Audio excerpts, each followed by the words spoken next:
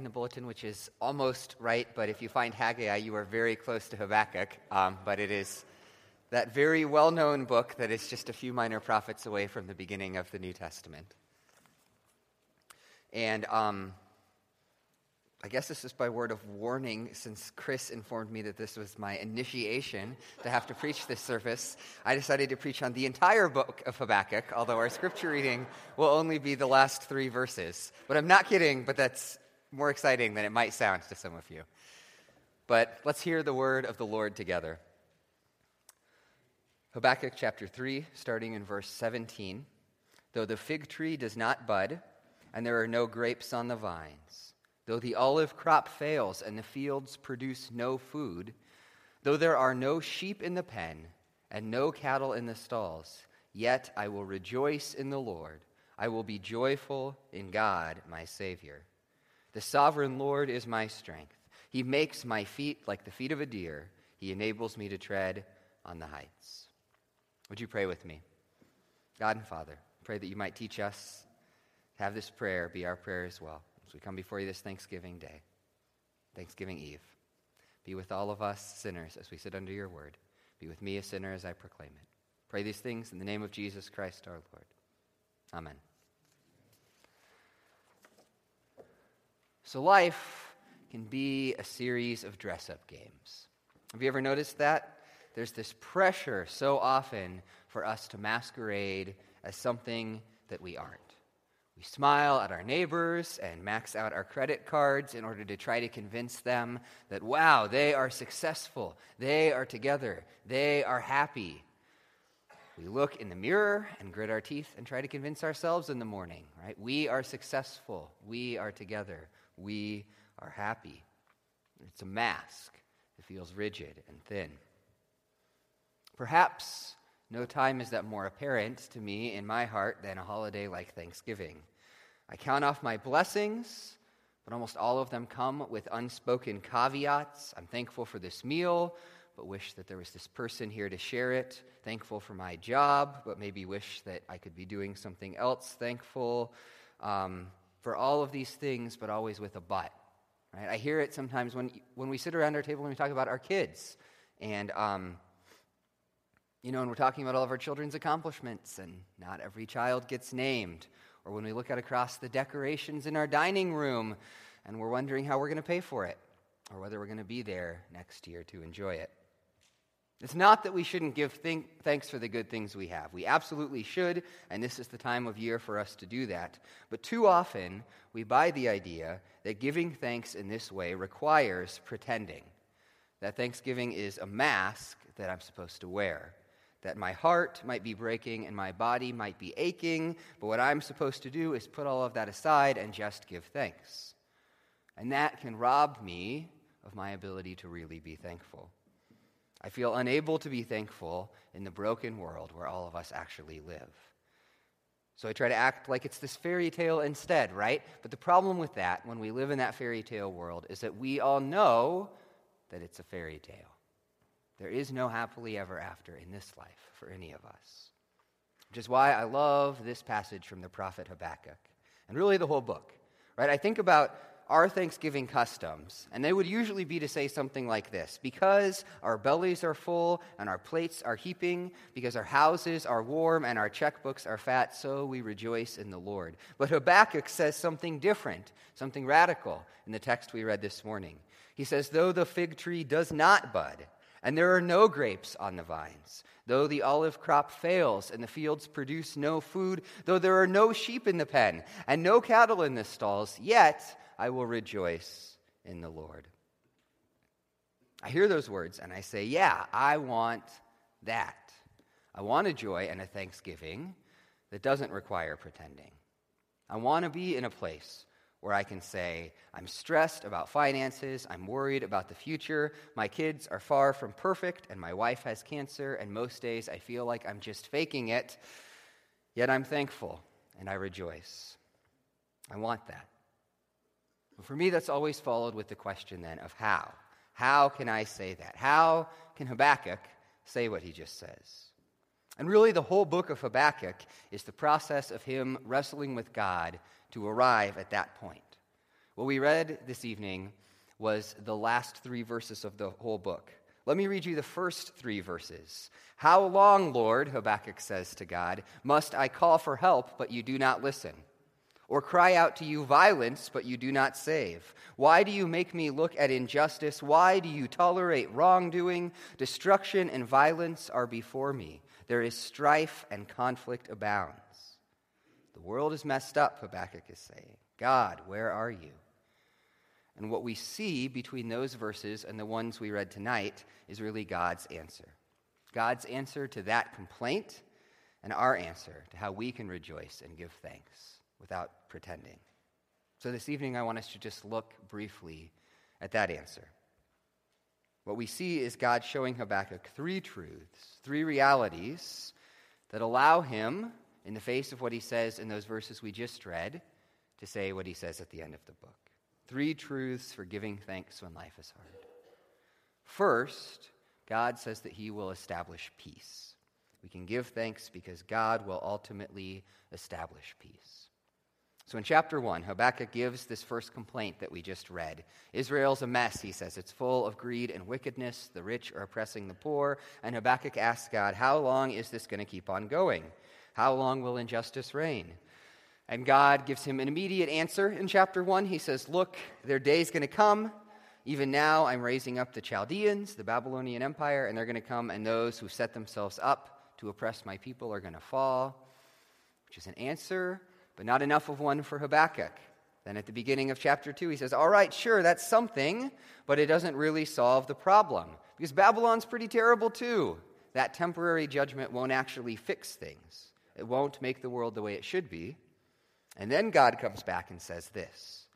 He says in Habakkuk 2:3, for the revelation awaits an appointed time. It speaks of the end and will not prove false. Though it lingers, wait for it. It will certainly come and will not delay. Which is to say, hold on. Justice is ultimately coming. Not right now, not in this age, not in this punishment that I'm bringing down right now, but ultimately, justice will come. And how? God answers a little bit later. He says in verses 13 and 14, has not the Almighty determined that the people's labor is only fuel for the fire, that the nations exhaust themselves for nothing? For the earth will be filled with the knowledge of the glory of the Lord as the waters cover the sea. There is a day coming, says the Lord, when everything that is broken will be made new, when God will come in power, and his glory will surround us as if we're swimming in an ocean of it, when the world really will be healed and everything comes good. Part of Habakkuk's hope and ours rests in the fact that while there is sadness right now in history, we know sadness is not the end of the story. That at the end of it, Christ will return, and the dead will raise, and every tear will be dried by God himself, and there will be a day of thanksgiving, a future day when we won't feel like we need to wear a mask. No pretending. So part of how we can rejoice is by knowing that we have a sure hope in that day, that we live now looking forward to it. As God puts it in Habakkuk, the righteous person will live by faith, in chapter 2, verse 4. We give thanks and rejoice because we have faith that that day is coming.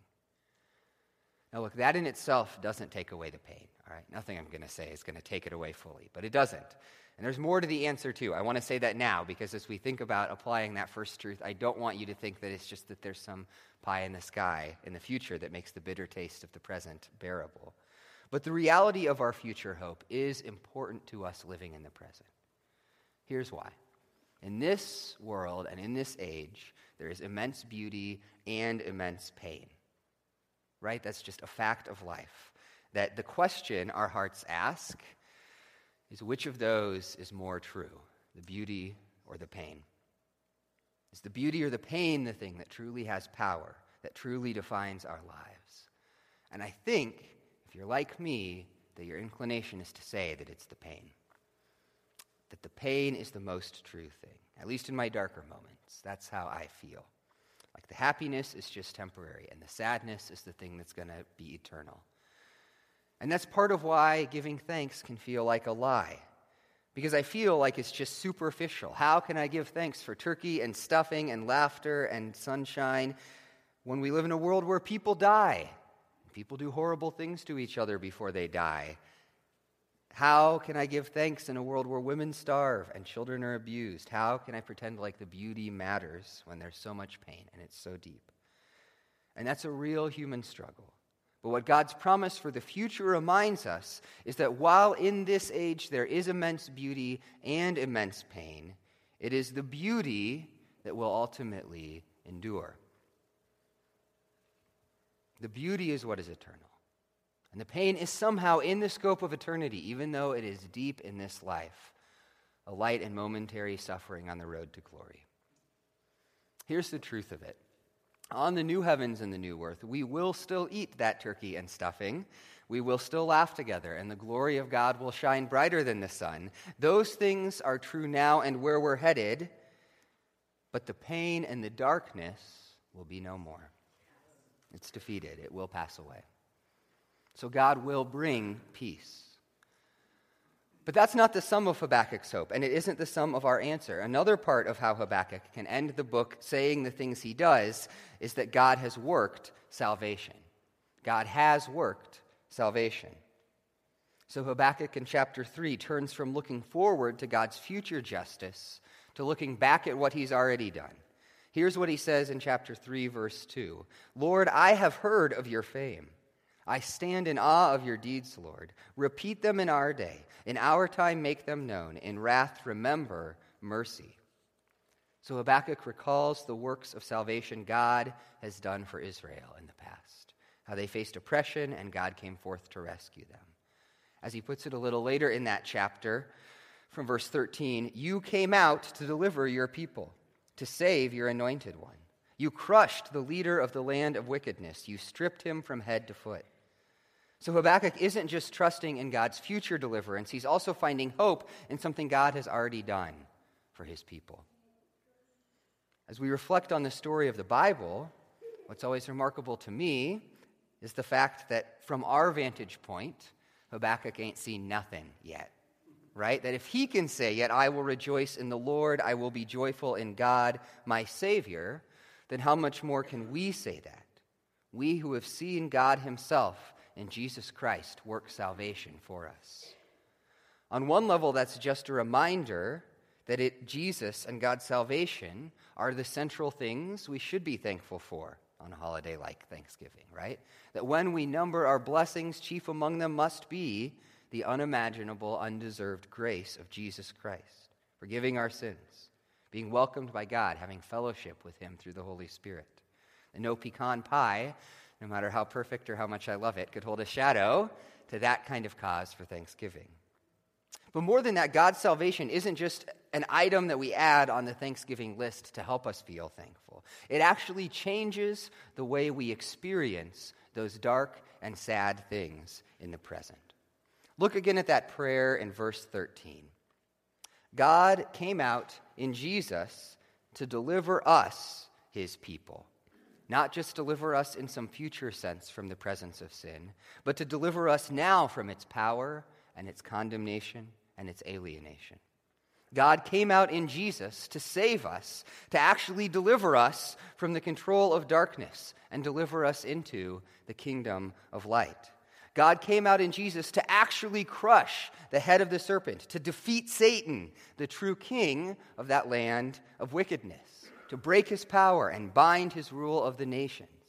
God came out in Jesus to strip bare the forces of evil and show the world how fleeting and weak they truly are. That in Jesus, God has, as Colossians 2:15 puts it, disarmed the rulers and authorities and put them to open shame by triumphing over them in the cross. God's salvation doesn't just promise the end of pain someday. It reveals to us a reality about the hard things in life today. That though they still wound us, and though they still cause our hearts to ache, they do not have ultimate power over us anymore. That in Jesus, God has defeated them. They don't get to define us. The power of Christ is in us. We are defined by being sons and daughters of God, which again doesn't make all of the hurt go away. But it again teaches us that we can give thanks in the face of that pain because it is a defeated foe. If I could maybe bring that home a little. There was a point in my life where I was obsessed I've always been obsessed with history and things, but I read a bunch of these letters and memoirs from World War I because I got really interested in that war. And something I found interesting. So trench warfare, right, which is what happened in World War I, it was one of the most miserable ways you could ever imagine fighting in a war. It was constant threat of death and shells following all around you. People went crazy just from the constant, rhythmic impact of the shells, and there was starvation, and the food was terrible, and disease was rampant, and there was gas that would flood the trenches and could kill you, and they were wet because they were down in the ground, so wet that people's feet literally started to rot because they never got dry. It was terrible. You can tell that in a lot of the letters and memoirs that you read from that time, that it's a terrible place to be. But something kind of happens right in the last 9 months of those letters and memoirs, that in the late spring and summer and early autumn of 1918, their tenor starts to change, right? People suddenly seem excited and encouraged, and you don't find any of the complaining about their situation anymore. The thing is about that, though, nothing changed about those soldiers' conditions at that point in the war. They were still fighting in trenches, and the artillery shells were still falling all around them, and mustard gas could still kill them, and their feet were still getting trench rot. The difference was that their side, they now could realize, was winning. The Austro-Hungarian Empire and the German armies were collapsing, and that they were advancing, and that they were fighting still. They were still in those situations, but their story had changed, because now they were fighting a defeated foe. And that is what the triumph of Jesus does for us. It doesn't change the fact that life is full of pain, but it tells us the truth about that pain's ultimate fate. That it isn't bigger, that we are on the side that will ultimately win. That Jesus has already won, and that in him, while the death throes of the serpent will hurt us, his head's been cut off.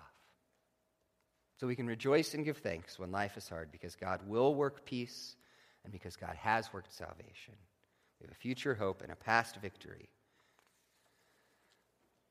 But as we keep saying, it still hurts in the present, right? All of that can be true, and we can still struggle to give thanks, because in this moment we are still in the sadness. The enemy isn't finished dying. Our tears haven't yet been dried. There's one final answer I think Habakkuk gives. And that is that God is with us. God is with us. In the first place, right, I've kind of summarized the book for you, but just step back and think about what I just summarized for a moment. This is Habakkuk having a conversation with God, right? Coming to the Lord and saying, Lord, what is wrong with you? Why are you doing these things? This is how I feel. What is going on? And God listens and responds. One of the contrasts Habakkuk draws is between God and an idol, something that a human being makes.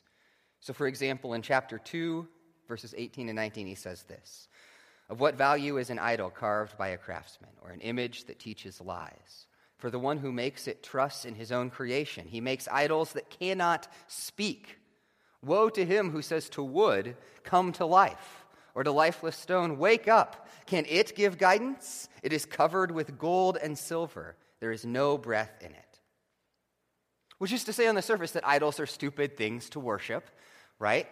And while we don't make idols from wood or stone anymore, we're still certainly prone to idolatry. But that isn't the ultimate point. God's ultimate point is to contrast that idol with the living God. Because then in verse 20, the Lord is in his holy temple. Let all the earth be silent before him. Which is to say, God isn't something we've created. God is the one who created us.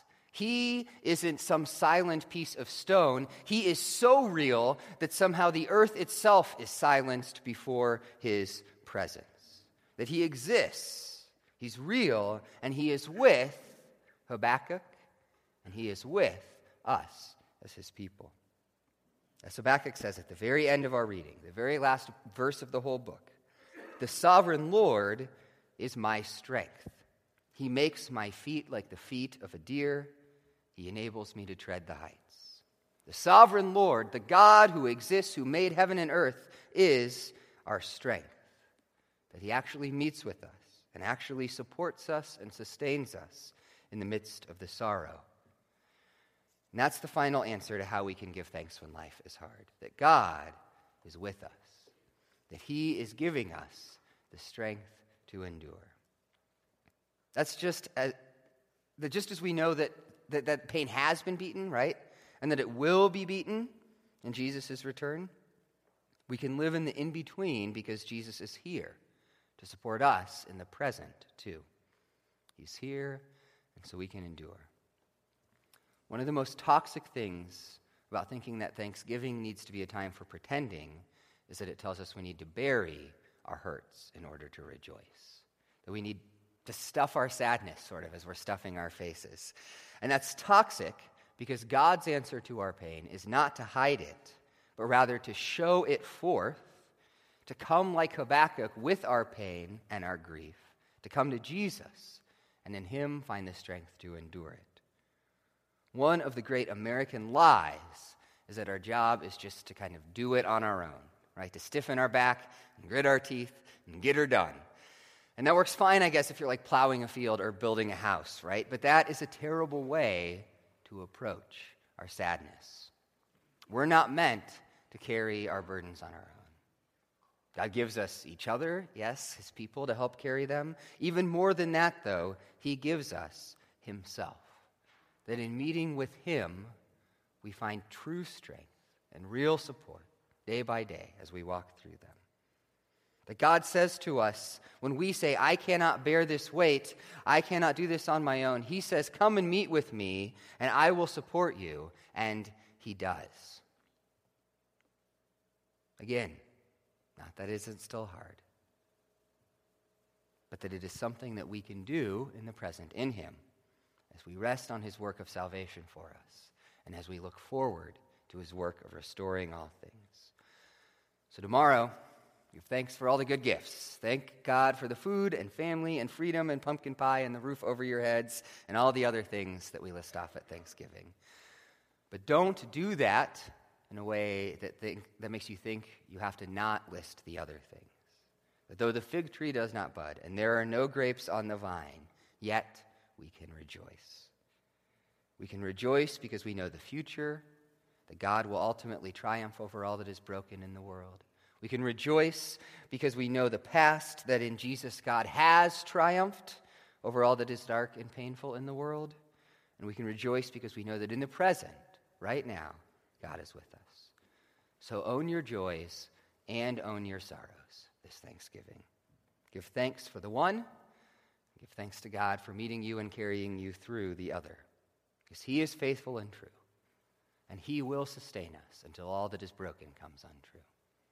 Would you pray with me?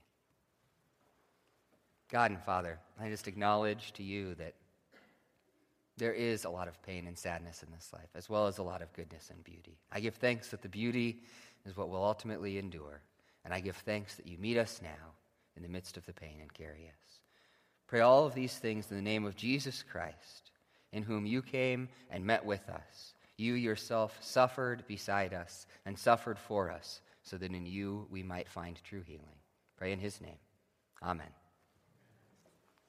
Stand with me and sing.